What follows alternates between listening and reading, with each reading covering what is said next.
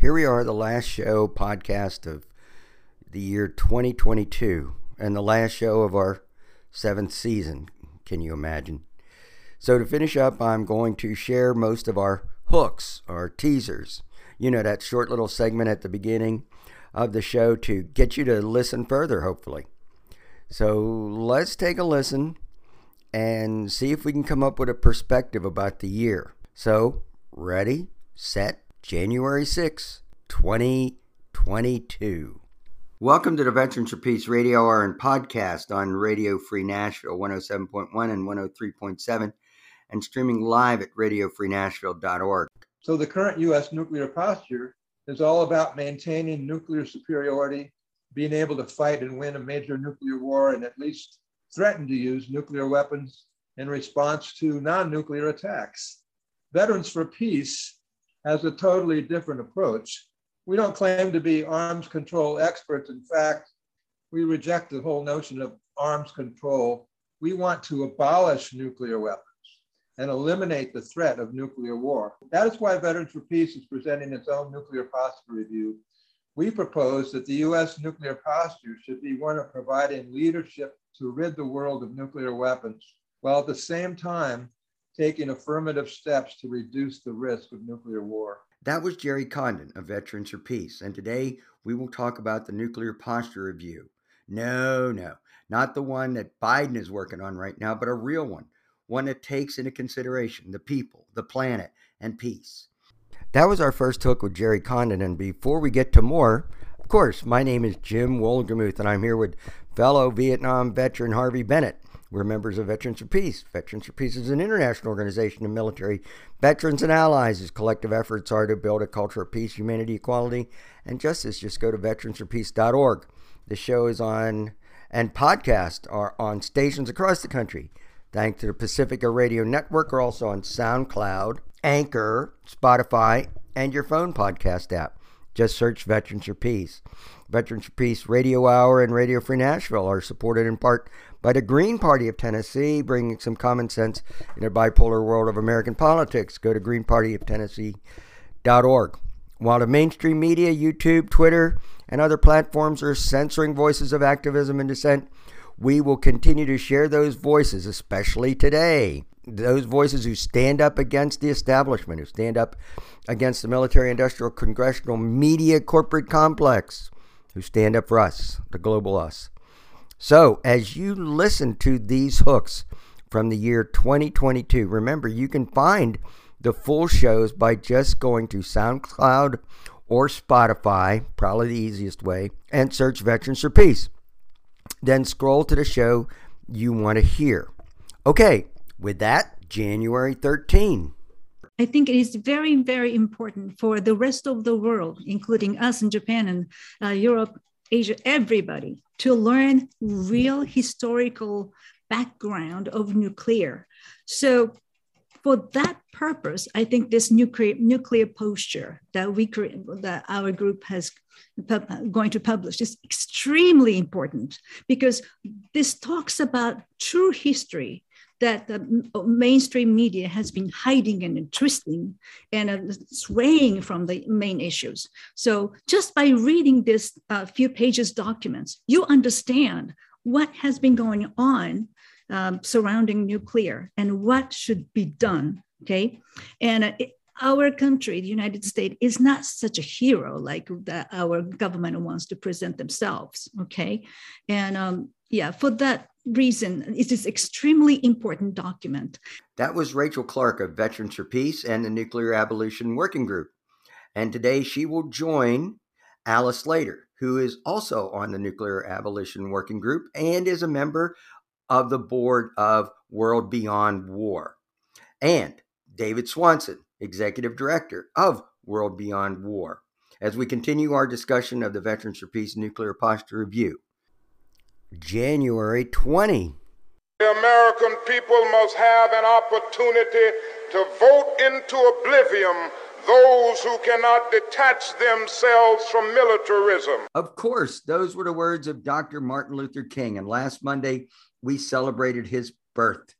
Today we will remember and bring forward the words of Dr. King as we not only recognize his birth, but renew his legacy of being for peace against militarism and against nuclear weapons.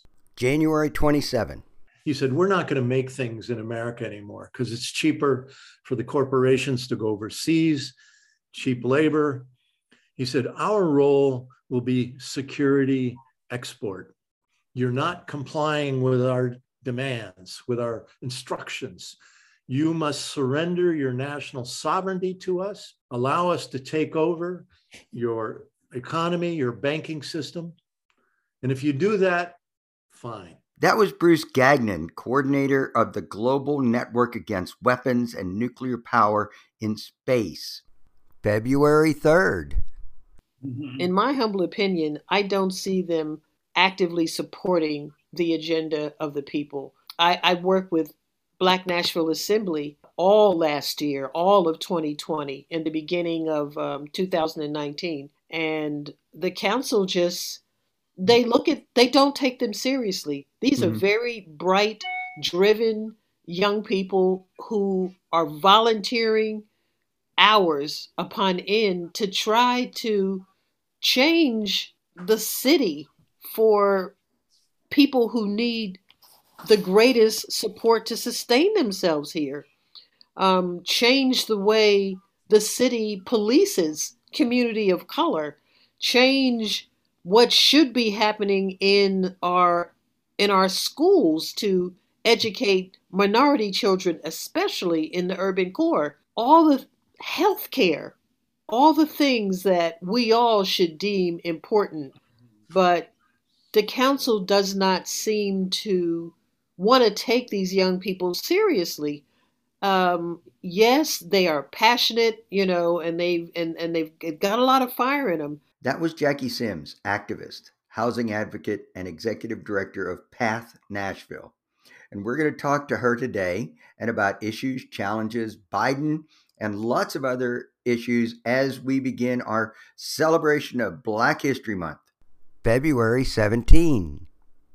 In response to Brown versus Board of Education, Virginia enters this time period that becomes known as massive resistance. And so we talk about massive resistance in this 5-year period between 1955 and 1959 or so, where Virginia did everything in its power to resist the Brown decision. So during that time period, on top of a lot of other stuff, Virginia gives the power to the governor of Virginia to close down schools that were trying to desegregate.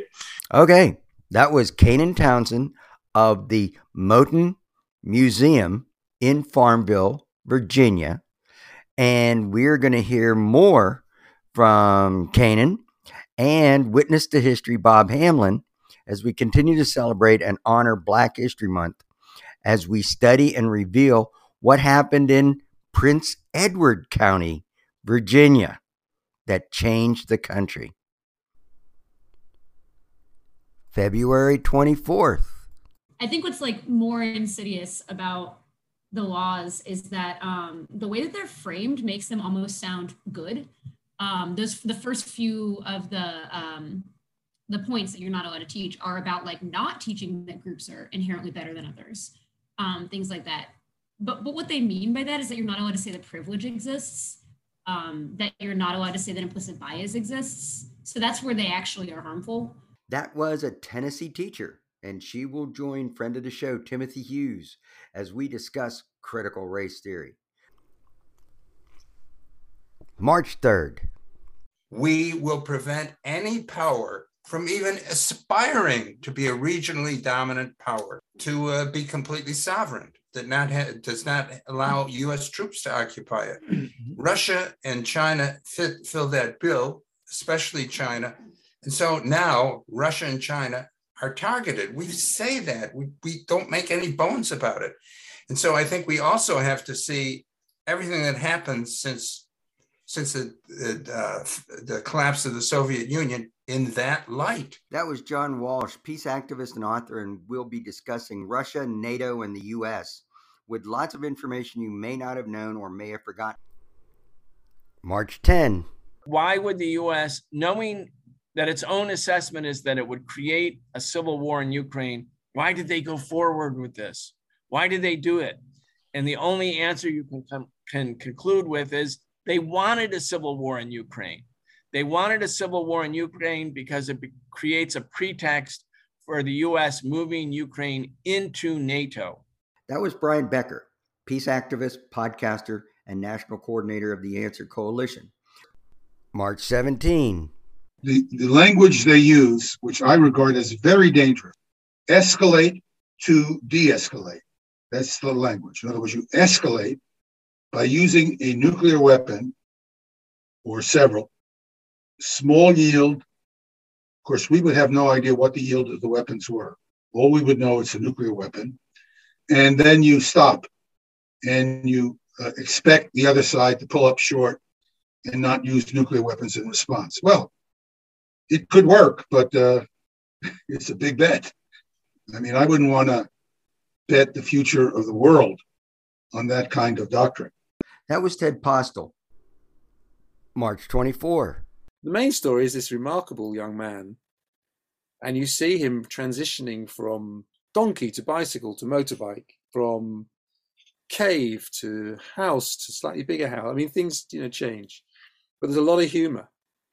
His brother complains that when Mir gets his first mobile phone, he's using it to ring girls in Kabul. And, he can't be doing that. Got to stop that. That was award-winning documentarian Phil Grabsky, and we will hear more from Phil and about his latest film, My Childhood, My Country, 20 Years in Afghanistan. March 31.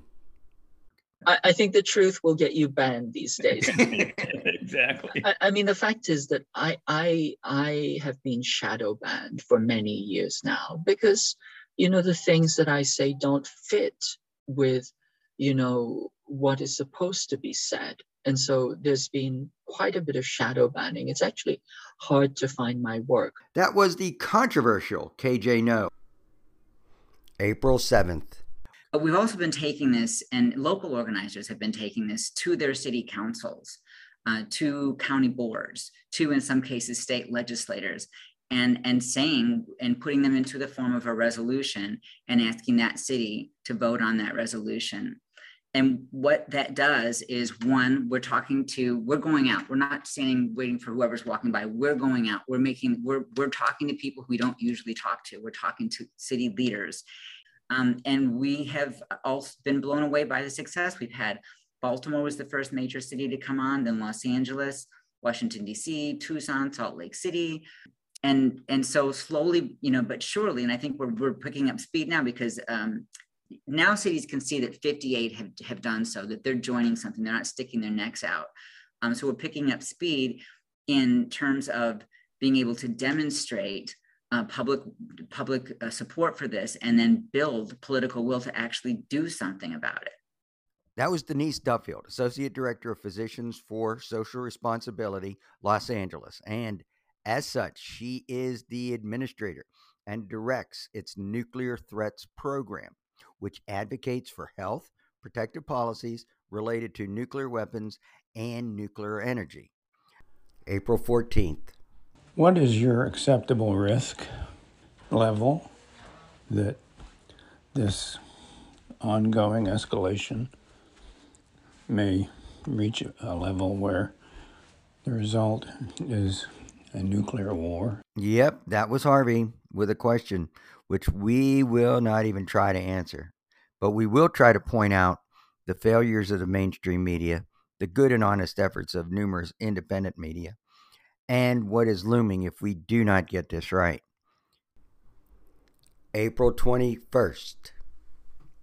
It's been really disappointing to see people in the United States so fooled. We're always lied into wars, and you think people would start to see that pattern, right? But they're not seeing it here, and they're being fooled into this support for Ukraine, as if Russia is this evil, terrible country, and the Ukrainians are fighting for their democracy and all that, instead of seeing the actual picture of Ukraine being used by the United States and the Ukrainian people being sacrificed for the United States. But we need a strong anti-war movement in this country that really demands that the US government back down and step away and allow Ukraine and Russia to negotiate their agreement. It sounds like at times Zelensky's moving towards saying, yes, Ukraine will be neutral, but let's have some kind of security agreement. But the US doesn't want to tolerate that because we're fighting, fighting through them. That was our special guest, Margaret Flowers, podcaster, author, candidate, activist, and pediatrician. April 28th. The women who went to the rooftop were molested.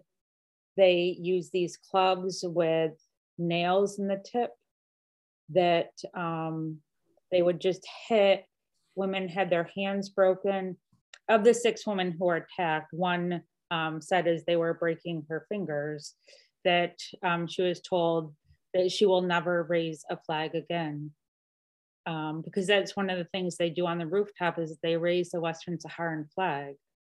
It's a hugely important part of the struggle, their flag. The days after that attack, which prevented these women who have been protesting in solidarity with Sultana, she went up on the roof and installed flagpole holders to hold the flags up for every woman who could no longer join her. That was our special guest, Adrienne Kinney, former president of Veterans for Peace, who was recently in Western Sahara to break a siege and help a hero gain some temporary freedom and also share her story. May 5th. Of the great mobilization of Hispanic-speaking Americans, which is the largest mobilization in North America ever, especially in Chicago and in LA. And that's a tradition that helped us remember what May Day really is, how it began at Haymarket. Because it was Spanish workers in Mexico, Spanish workers in the plantations and mines and factories who maintained the story of los mártires, of the martyrs, when we in North America had forgotten it. That was Peter Linebaugh, professor of history and author of The Incomplete, True, Authentic, and Wonderful History of May Day. May 12th. And Biden, who's supposedly a climate champion, he's increasing the military budget. That's going to increase emissions. But just looking at the Department of Defense budget that Biden put out there, for 2023, it goes up to 7.9 or 795 billion, just the Department of Defense. That's a 4% increase. And then in 2024, he's looking at a 3% increase to 822 billion. And then 2025 up to 837 billion. That was Jim Ryan of Veterans for Peace and the Climate Crisis and Militarism Project. May 19th. I mean, we have watched so many of our friends crushed and made to feel really terrible when all they have done really is stand up for people who are being flattened. I mean, people who are being bombed, people who are being shot to pieces, people whose houses are being destroyed. That was Alice Walker, activist, poet, and author, and we will hear more from a webinar, Stand with Alice Walker, which features Alice. May 26th. This is the Thursday before Memorial Day. Today we will reflect on those referenced in the poem, those who mostly survived and only somewhat died, because the number of those that continue to suffer from the effects of war, both physical and psychological, far exceed those remembered with headstones and names etched on a wall. Today we have Michael and Cynthia Orange, both authors. Michael has written 2 books, Fire in the Hole and Embracing the Ghosts, PTSD and the Vietnam Quagmire.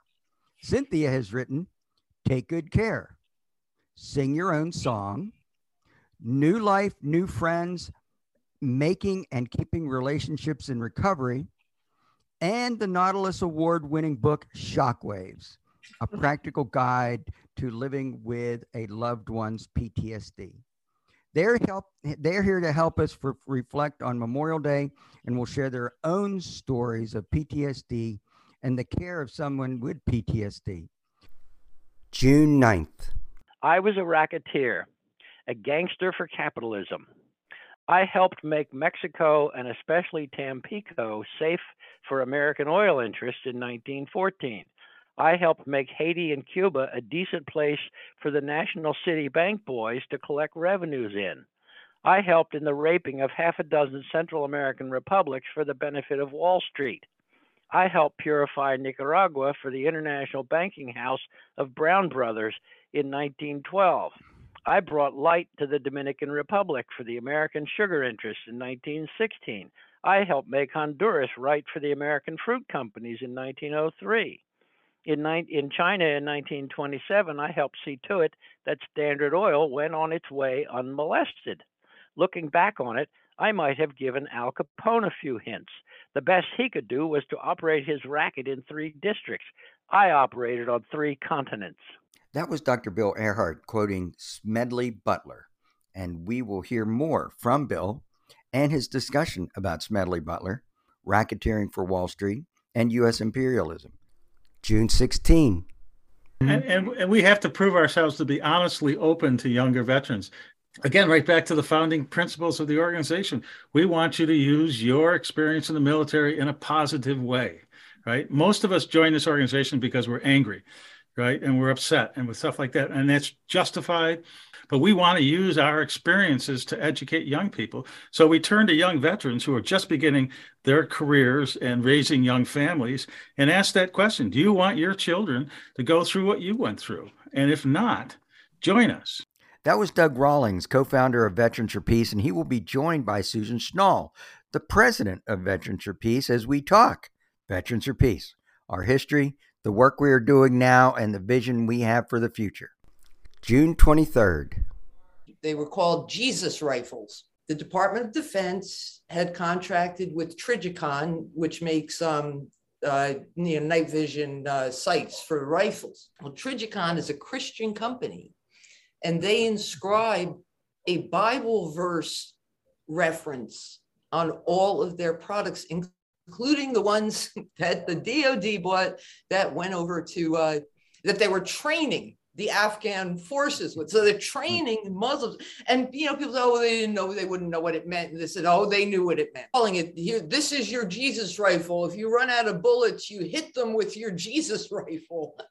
And this is within earshot of the Afghani people that are working on the military bases. That was Chris Rhoda. She is the Senior Research Director for the Military Religious Freedom Foundation and the author of Liars for Jesus, the Religious Rights Alternative Version of American History.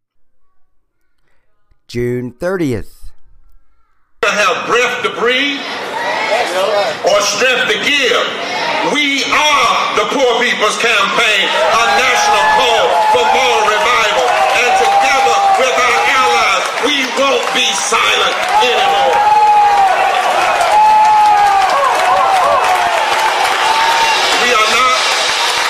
We are not here to beg, but to demand.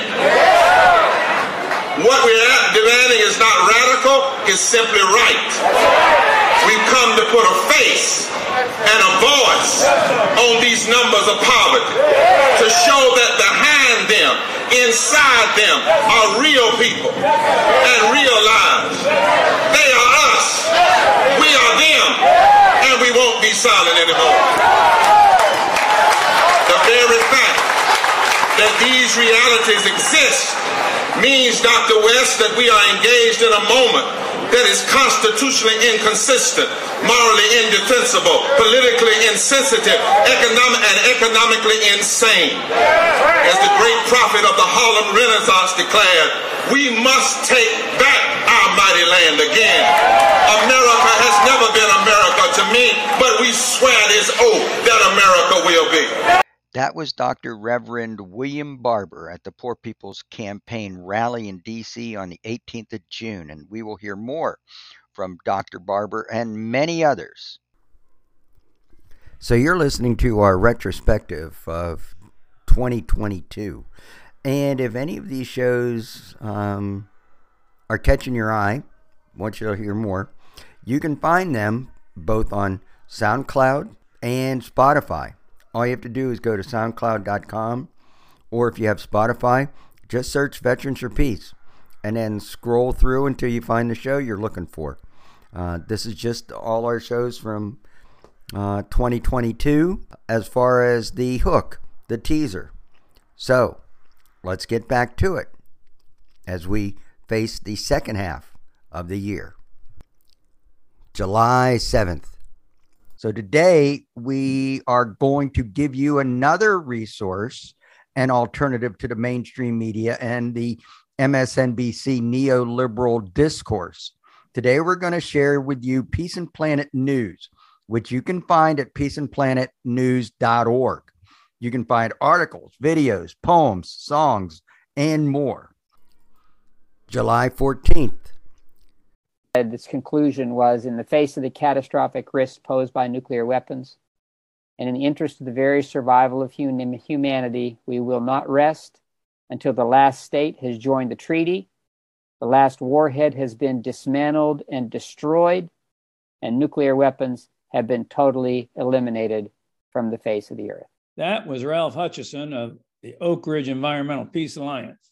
You will hear more from Ralph as he joined the Veterans for Peace No Nukes group to update us on the status of the meeting of states parties, the first meeting of states parties of the Treaty on the Prohibition of Nuclear Weapons. The UN treaty went into force on January 22nd, 2021. July 21st. Biden ran for office. He seemed to be pretty strong on protecting the VA, but based on the recommendations that came from the secretary, it was just a continuation of privatizing the VA, of outsourcing VA services to the private sector. The secretary's recommendation to the Air Commission, 30 VA medical centers would have lost inpatient medical and surgical service. Over 15 VA medical centers would have closed their emergency room. There was proposal to close 17 existing medical centers. There was another 10 medical centers were supposed to be closed, and then there were going to be replacement facilities built, but they would have had reduced functions. They wouldn't have been full medical centers. 10 new medical centers are supposed to be built that currently do not exist. And then finally, 11 medical centers would have simply been closed with no replacement facility. The estimated cost of doing this is $200 billion. It is extremely unlikely Congress would appropriate $200 billion to build these facilities. That was Bruce Carruthers, and Bruce will be here to update us on some good news. July 28th. It's a country like Cuba, a third world country that takes it upon itself to add solutions in the grand scheme of things, rather than take away and exploit people or their resources. And so for us, when we think about our experience at Elam, at the Latin American School of Medicine, we know that we're a continuation of that legacy of trying to bring long-term solutions to grave problems that our people, traditionally speaking, those of us from the global south, were never responsible for. That was Dr. Samir Adre, a 2020 graduate of the Latin American School of Medicine in Cuba. August 4th. And this is based on our, annual nuclear war games called Global Thunder, and we do it every year. And we found a statement by General John Hyten, who was the commander of the U.S. Strategic Command at the time, talking about these exercises. And I had given up trying to find out anything about them, because if you Google Global Thunder, you will see every year the Pentagon's PR statement, and that's all you see. There's no independent analysis or investigation of these exercises. So anyway, John Hyten gave an address to the Arms Control Association 2018, not too long after one of their annual Global Thunder exercises. And what he said is, you cannot prevent escalation once you have a nuclear weapon that has been used. And he said, we've tried, every year, we've run all these war games and simulations, and he said, and it ends the same way every time. It ends bad. That was Harvey, and today we're going to start our discussion on how you can talk to your neighbors or give a presentation to a group on the clear and present danger of nuclear weapons. August 11th. Dear President Biden, we, members of Veterans for Peace, who are concerned about the growing possibility of nuclear war, have researched and written our own nuclear posture review with the goal of reducing the risk of nuclear war and ultimately eliminating all nuclear weapons. Because your own nuclear posture review has not yet been released, we strongly encourage you to put it on hold while you review the nuclear posture review of Veterans for Peace. That was Jerry Condon of Veterans for Peace reading a small portion of the Veterans for Peace open letter demanding that the president review our nuclear posture review before he issues his own. And you will hear the whole letter and Jerry's commentary August 18th. As Daniel Ellsberg, who was the lead author of U.S. nuclear warfighting doctrine under Kennedy, Johnson, and briefly Nixon, as he said, the notion common to nearly all Americans that no nuclear weapons have been used since Nagasaki is mistaken. Again and again, generally in secret from the American public, U.S. nuclear weapons have been used in the precise way that a gun is used when you point it at someone's head in direct confrontation, whether or not the trigger is pulled. That was Joseph Gerson, president of the Campaign for Peace, Disarmament, and Common Security, and vice president of the International Peace Bureau. Since 1976, he has served the American Friends Service Committee as director of the Peace and Economic Security Program. August 25th. But let's talk about the military, which is the largest consumer of hydrocarbons in the world and one of, if not the largest polluting entity in the world. Turning that workspace that Lillian mentioned into a place that a lot of different college students can come into to start learning more about how we looked into this and what kind of research we did and what kind of numbers we ran so that they can imitate this. That was Rosie Kahn, and you will hear more from Rosie and her colleague Lillian Malden of Women for Weapons Trade Transparency and their efforts to push their university, University of Texas, to divest from the war industry and to find out how you can push your university to do the same. September 1st. The Roger Waters This Is Not a Drill concert is just starting, and we'll just listen to the rumble for a second.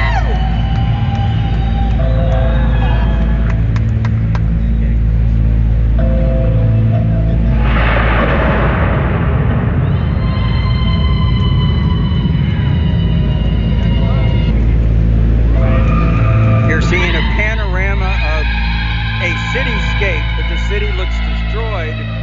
There's birds flying. We're going through, the city has been destroyed.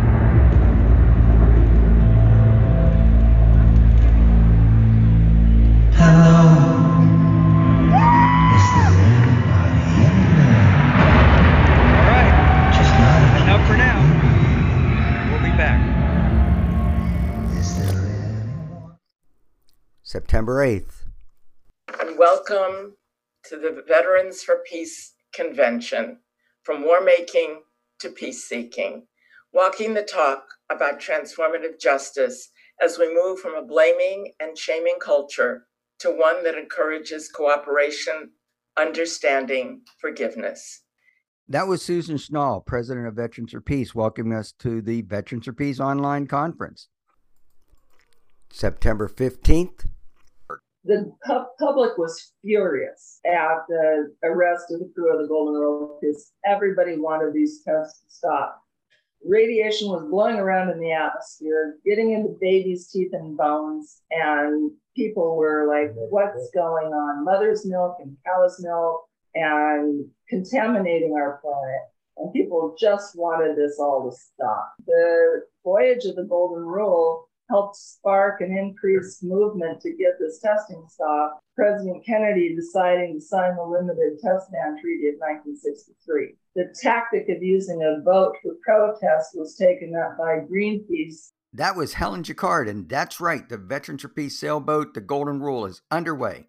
And you'll hear from Helen, the national coordinator of the Golden Rule Project, and Jerry Condon, former president of Veterans for Peace and now coordinator of the No Nukes Working Group, as we talk about the Golden Rule, Great Loop Project, and much more. September 22nd.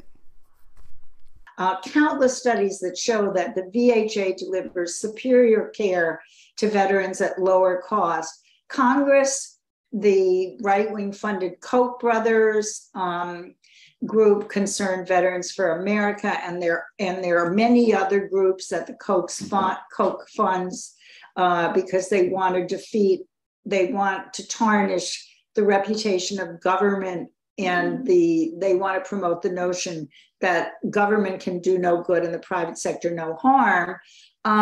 Basically, the Congress has ignored these studies, has ignored the evidence, and has pushed a series of pro-privatization initiatives. That was Suzanne Gordon, author, activist, and we will hear more from Suzanne and Donald Cohen and Bruce Carruthers as we revisit the Veterans for Peace Conference and a session on the attempts to privatize the VA. October 6th. To say that the Indian Child Welfare Act is unconstitutional, that will open up adoptions of thousands of Indian children by non-Indian families. And as far as I'm concerned, it will be a step in the direction of genocide. That was Albert Bender, indigenous activist in Tennessee. October 13. We were thinking the likelihood of being injured in that incident was small, but we were willing to take that risk, and we were also going to leave the tracks if the train just kept coming. We were prepared to do that. That was George Taylor, retired Presbyterian minister and vice president of the Veterans for Peace Chapter 35 from Spokane, Washington. October 20. I think Russia's idea was we can scare Ukraine into neutrality, if I could put it that way. That was the original idea of the invasion. And I think it was a desperate move, but I think the motivating factor of the move was that the U.S. was heavily arming Ukraine and threatening Russian security, and Russia could not get U.S. attention. That was Professor Jeffrey Sachs, who has been making the media rounds, and we wanted to share his words and our take on his words. October 27. Over those years, I have to say, they've been on both sides more prudent than I expected, which is to say, I didn't think we'd be here when I was working on these things in the late 50s. So they weren't as reckless as I thought they would be. And yet they both have built up the doomsday machines, and they have both refrained from dismantling them. That was Daniel Ellsberg talking to Brooklyn for Peace. And you will hear more and some good news. November 3rd. I foresee that Korea, Taiwan, the South China Sea, Russia, all of these things, the heat will continue to increase. And once again, we're in very, very dangerous times. That was KJ No, and he rejoins the show to give us an update on all the geopolitical situations in Asia. November 10. You know, it's been changed to Veterans Day to really promote nationalism and to really perpetuate war instead of honoring peace. It's used to glorify war and build this hero worship around veterans and this veteran exceptionalism and this American exceptionalism that only extends war and builds a war culture in America that is severely damaging, not just to people all around the globe that unwantedly host military aggression by the United States, but I think it hurts us domestically in a really large way as well. Mm-hmm. It's kind of interesting how all of this is very obvious. Like the second you just take a minute to just question it, it really just, it kind of is glaring at you. Thank you for your service, but like, why? Mm-hmm. Shouldn't you be thanking us for like promoting peace, helping people? Not really what's happening. Those were the words of Garrett Rebenhagen, Executive Director of Veterans for Peace, and Kesley Carrion, Veterans for Peace media person, as we discuss reclaiming Armistice Day and the celebration and honoring of peace. November 17.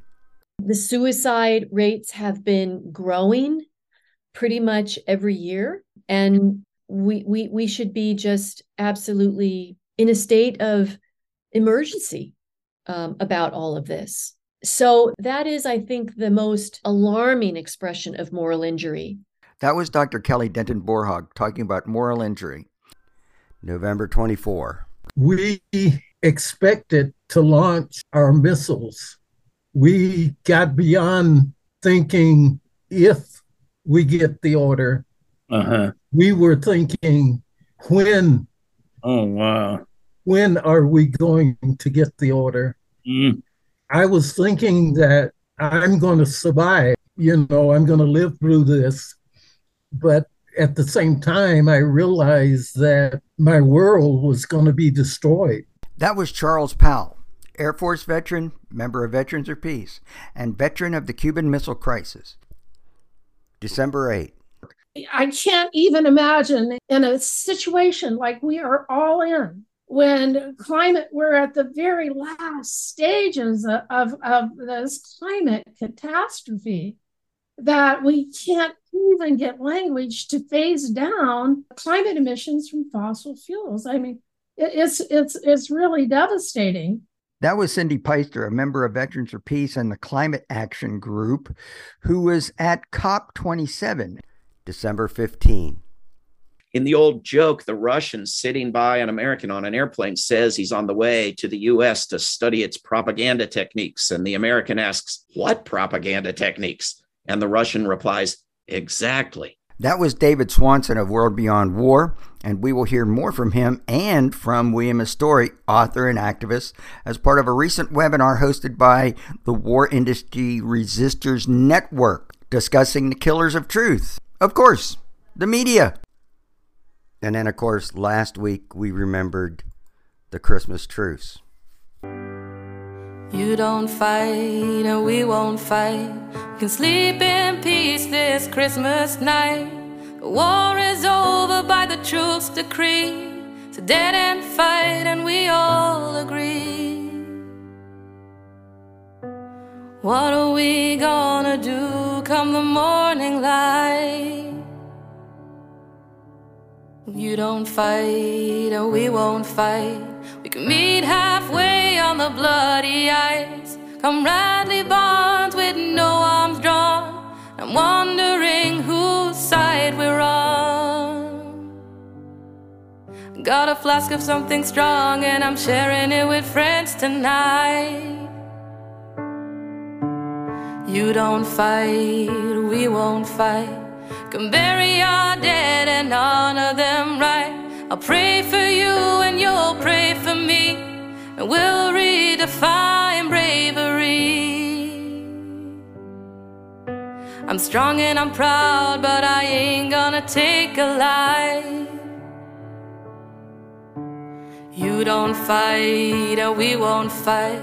I got half your man right in my sight, but I've seen your lives and I've seen your dead, so I'm aiming right above your head. The world's gone mad, but I ain't gonna take a life.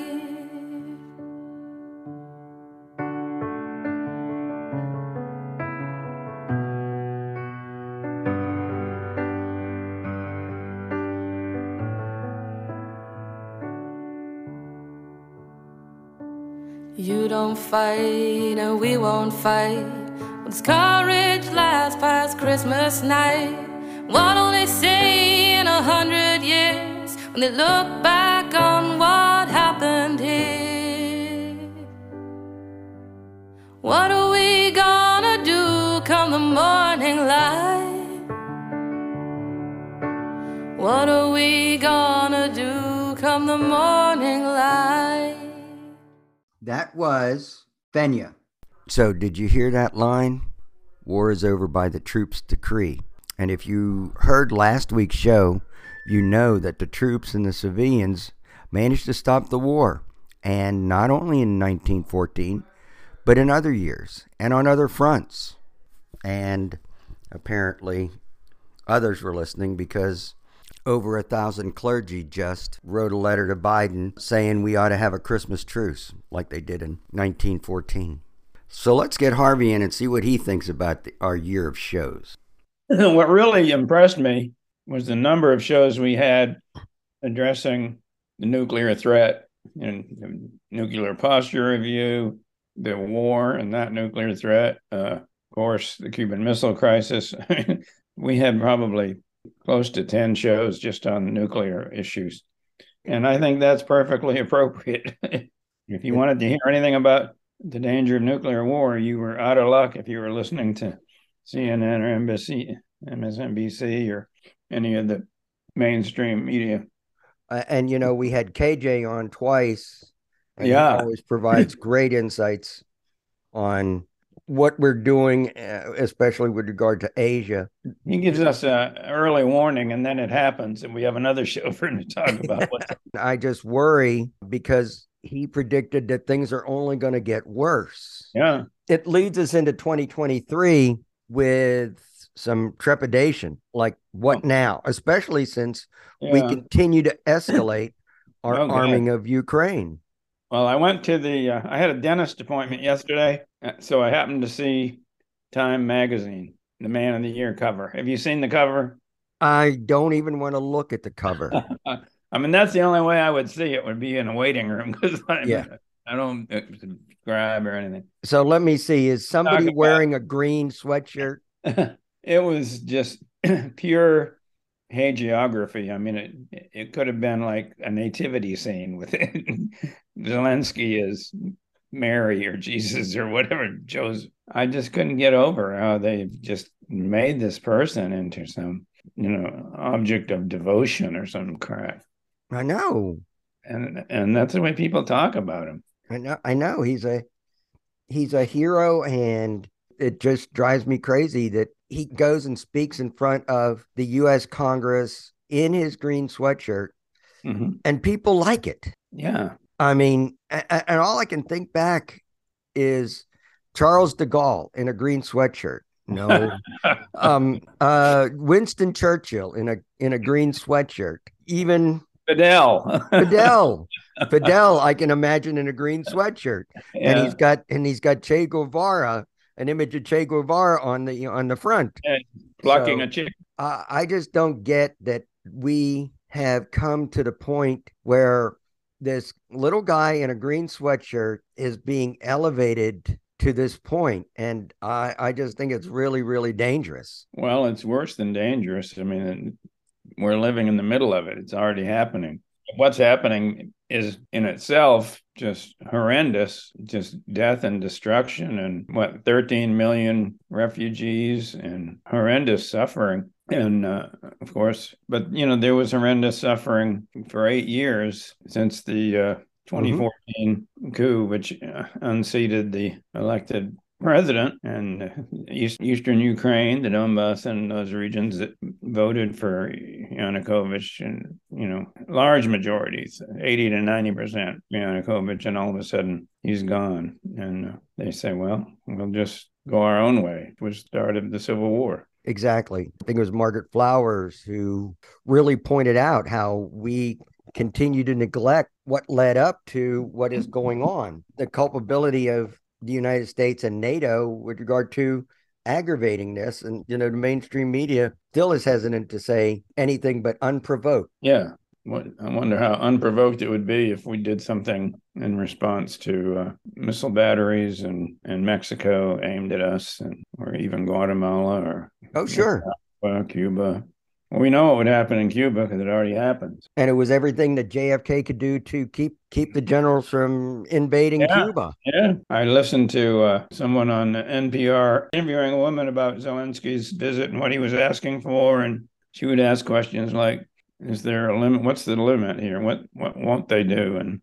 And she was hemming and hawing and talking about Biden is committed to doing whatever is necessary. And then they finally afterwards, they identify her as some senior level person in the National Security Council. So, this is journalism. Is providing a platform for the government to tell you what they want you to know and what they want you to think. Exactly. Is that what the founders had in mind when they enshrine freedom of the press? I really don't think so. And when Zelensky is over here, and I think he asked for long-range missiles so he can hit targets in Russia. And what's the worst that could happen? What could go wrong? Right. Yeah. We supply long-range missiles, maybe jets, and these Ukrainian fighters fly into and bomb Moscow. This continues with this drip, drip, drip of slight escalation that hardly anybody notices. Yeah. And, it's so. And where's it lead? Yeah. It's just contradiction and counterintuitive that, Russia is portrayed as completely pathetic and disorganized, and the troops are not even trained and all that. But on the other hand, Ukraine, it's okay for them to keep dying and all that, because the future of Europe is that, if they don't stop Russia, they'll go on and take what other countries and all that. On the one hand, Russia is a hapless, incompetent bunch of brutes. On the other hand, they're this horrendous existential threat to all of Europe. And Domino Theory Part 2.0. Which is it? We did a decent job staying out in front of the mainstream media with regard to the people we had on the show, the clips we got from others. Yeah. You've heard me say over and over, what's it going to take to change things? Because I've always had such immense questioning, disappointment, I don't know what you want to call it, since Vietnam, because I was sure that our generation, our baby boom generation, would never let it happen again, would never get us involved to the extent militarily that we were in Vietnam. I thought we would have learned our lesson, and I keep questioning it and questioning it. And then the show that really smacked me was when Dr. Kelly Denton Borhog talking about war culture and moral injury. Yeah. Because with all the great shows we had and all the great activists and scholars, visionaries that we had on the show, with all of their pleas, begging for us to do something, and our pleas, yours and mine, to get to the public to do something, Dr. Kelly pinpointed to me that our biggest stumbling block, our biggest challenge is our war culture and how entrenched it is and how linked to Christianity it is. And I'm thinking, how do we get out of this? And so I'm just looking around, and everywhere I turn, I'm thinking, okay, that's war culture. That's relating it to Christianity somehow. I mean, I'm surprised we don't have little nativity scenes with Jesus with a sword or an M16 laying given to by one of the shepherd boys coming up. And so, I mean, that's the one where I'm thinking, how do we get through this, our own war culture? Because whether we started it, and I don't think we did, I think the colonists brought it with them from England. Just the constant warring and warrior and elevating warriors, until we can stop elevating these folks to that level. And if we ever get her back on the show, I'd like to say, is there a country which doesn't have a war culture? Well, none of them that can measure up to what we have. That's for sure. Even if they have the culture, they don't devote the majority of their national treasury into pursuing it. So many of the people we had on were talking about, like Jerry at the very beginning in the nuclear posture review. We had a great nuclear posture review, but was anybody going to read it? Because it made common sense. It argued against the war culture, even if it doesn't say exactly that. And then the other speakers along the way pointing out where the war culture was aggravating the situation, either historically or right now. Jeffrey Sachs pointing out that we blew up the pipeline. Got to maintain the war culture, and it seeps into everything. And that still is a story that is taboo. Exactly. There was a statement buried somewhere that it wasn't Russia. Investigation could not find any evidence of Russian involvement. Yeah. And they must have turned over every. Yeah, trying to find some sort of just. And no one ever talks about what are the plausible actors here who had access to that pipeline at that place with the type of resources it took to do that. And who had the motive. Yeah, right. Who did it benefit? Russia was selling that gas. Right, yeah. They had control over it. They could turn it off anytime they wanted. They could turn it on anytime they wanted. Yeah. And why would they take away that ability? So where are we going to go in 2023, Harvey? Well, I think it's going to depend on where the country goes. But where's the country going? I think we're going to be busy as usual. I don't see much hope for the peace movement to be making any inroads. You always try to be optimistic, and give people something they could do, Yeah, give people something to do, and I'm finding the dark cloud on a sunny day. So yeah. 2021 was pretty rough. 2022 was worse. I think a big story in 2023 is probably going to be the recession, because there's going to be a lot of angry people that are hurting, and it's probably going to be spreading to at least Europe as well. Of course, the people that are already hurting in the global south, well, no one's going to write a story about that. So no, they're here to serve. And so there were the snippets of most of the shows from our year 2022. Did you get any perspective? I'm not sure I did. The only thing I can really put my finger on is an unresponsive and irresponsible corporate government complex that is willing to continue to damage the hopes and dreams of the ordinary, who are willing to keep wars going, keep burning fossil fuels. But I suppose we also heard those voices who are willing to identify and call out the culprits who are leading us individually and collectively off a militaristic, capitalistic climate cliff. So what do we do now? Well, let's turn to John Lennon for an answer. After all, the war is over if we want it to be. Happy New Year. So this is Christmas, and what have you done? Another year over, and a new one just begun. And so this is Christmas. I hope you have fun. The near and the dear ones, the old and the young.